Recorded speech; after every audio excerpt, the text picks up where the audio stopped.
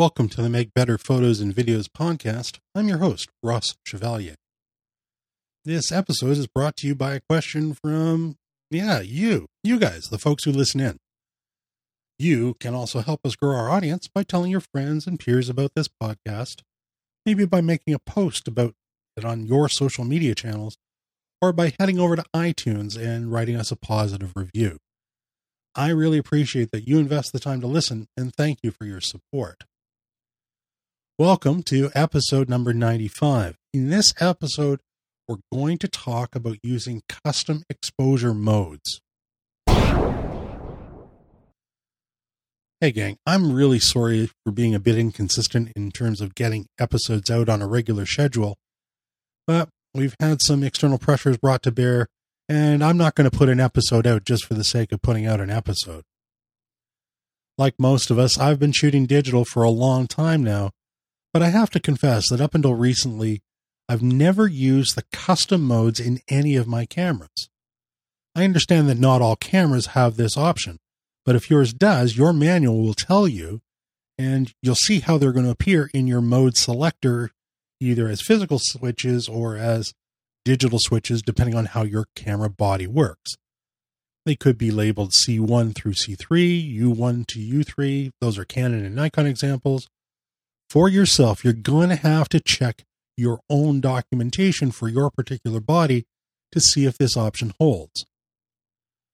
Now, there's an interesting thing that custom modes bring about, and that's the ability to switch between a variety of settings very, very quickly. In the past, my practice has been to choose a shooting mode appropriate to the subject matter. I tend to default to aperture priority, and I also strive for the lowest ISO possible, and then I'd simply watch that my shutter speed is not being picked so low that I'm going to shake the image into soup. When I'm shooting sports or fast action, I tend to go to shutter preferred mode, and I follow the same route, fighting against raising the ISO, or worrying from shot to shot if I would have enough or too much depth of field. I've written about and talked about the usefulness of auto ISO, and it's important that you understand the limitations of your sensor or the range of your sensor when you're thinking about auto ISO. I've also suggested that shooting in manual does not inherently make for better images unless you're doing so with intent and with the knowledge of how that choice is going to impact you. I haven't changed my position on either of these concepts, but I have been experimenting with custom modes, and I want to share why this option may work for you in specific shooting situations. I was out shooting recently with my friend Gordon. I've been in a bit of a shooting rut recently, so when he suggested a road trip to a place to photograph wild birds, I agreed to come along. He suggested that I bring long glass, so I decided to pull out the 7D Mark II, not my favorite body, my big Canon 500 f4L lens, and threw a pair of teleconverters in the bag. I didn't know what I was going to be facing, so better to be a bit over-geared, I thought. I brought along my Really Right Stuff tripod and the gimbal head, and I threw an 8-15 fisheye in the bag for playing around with some landscape stuff. When we got there, I found that a lot of the birds, most of them, had to be shot freehand. There just not being the time to set up the tripod in many situations. It wasn't the type of situation where I was going to sit in a blind for hours on end. It's really not where my skill set is. I don't have the patience for that.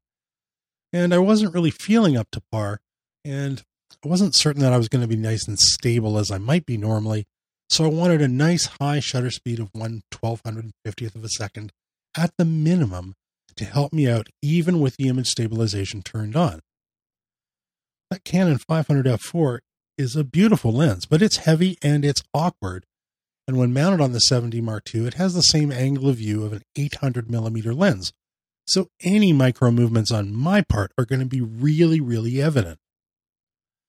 I know the characteristics of the 7D Mark II sensor, so I set the gating points for auto ISO, and I presumed it was going to be able to help me handle any light level drift. And I had hoped that the shutter priority mode would then hold the lens wide open before starting to move the ISO up. It turns out it didn't work that way. What I discovered was the lens was closing down the aperture a little bit before it was raising the ISO. I was a little bit more concerned about holding that depth of field super shallow because, frankly, these birds are small and I didn't want a lot of clutter in the background. Gordon mentioned that he was using what he called user modes on his Nikon. So while we were driving from shooting location to shooting location, I figured out how to set that on the 7D Mark II. I'm going to give Canon a little bit of a prop because I didn't have the documentation with me. Well, actually I did. It was on my phone, but I was too lazy to look, and the menu system made it really easy to set it up. So I put the camera into manual mode, a mode I've mentioned I typically only use in the studio where nothing is changing. I set my shutter speed to my desired goal. I set the aperture to the wide open setting and put the ISO on auto. I made a different custom setting since we were driving, so when I was shooting this fisheye that's got massive depth of field from f5.6 on, a simple switch from one mode to another mode would change the way the camera operated, and in the case of the fisheye, hold the ISO nice and low. And I've got the 500mm on a sling, and that makes it pretty quick to twist the body off when I wanted to put the fisheye on, and so I probably changed lenses more than I might in other conditions. What I found very useful on the 72 is that the custom modes are on the mode dial, and literally it was a single click to switch back and forth between the settings optimized for each of the different lenses that I was using. And as you can imagine, they're very, very different lenses in terms of handling and what they see. I confess I only switched to the custom mode test by the end of the shooting day, or towards the end of the shooting day. And as we were driving home, I really thanked Gordon a lot for the suggestion, and I started to think about how I might use this capability for an air show that was coming up. Well, the air show is past. I've taken two bodies, one with a lens purely for statics on the ground, and one with a very long lens, in this case the 100-400 Canon, as well as Canon's 1.4 times teleconverter for the ground to air work. I wanted to zoom because I've been to air shows before. A prime may have limited me too much. Having been there, I know it would have. Because air shows are filthy places, that's why I took two bodies. I didn't want to be changing lenses as I'm trying to move back and forth between shooting situations, and I want to keep any gunk off my sensor. I wanted to create a setting for when I was shooting the fast-moving jets, but I also wanted a different setting when I was shooting the propeller-driven aircraft. My goal for the propellers was that I had full blur in the props, and I would use a very slow shutter speed and work on my panning so I had a nice sharp shot of the plane with proper prop blur. I got this concept from the teachings of Moose Peterson. He does an amazing series of lectures on aviation photography, and in fact has a great book on the subject. I got to chat with him very briefly at Photoshop World and attend one of his classes, and he emphasized the importance of getting this right level of prop blur. I wanted to be able to focus on my panning technique and to get better use out of the continuous autofocus in my camera. I don't know why Canon calls it AI servo. No one seems to know. But really, when you're talking about subjects that are moving in distance from the sensor plane, you've really got to have continuous AF working. I knew I wouldn't have time to futz around with a bunch of settings while I was panning and trying to work the background, so I felt that the constraints that were availed to me by creating custom modes would be more conducive to success. It worked for the birds, and I can now say it worked for the aircraft. Coming up this weekend is the opening of rodeo season where I live, and I'm going to attend like I do every year, and I'm thinking today about the custom modes that might make a lot of sense so I can get the shots that I need. In the case of rodeo, there are particular gestures from the horse and rider that I need to capture to get the great images, to make the large prints, and hopefully also create some client joy. I've shot this for a number of years. I know the sport very well. Now I want to lock in some of these settings so I can focus on my shooting. I have to confess that I don't see custom modes working for every single scenario. In fact, I think that they're most useful if you have a very constraining use case. If you've never tried them out, perhaps this is a good time to give them a try, perhaps in preparation for a specific event or shooting situation, or as part of an experimental exercise that you choose to put yourself through.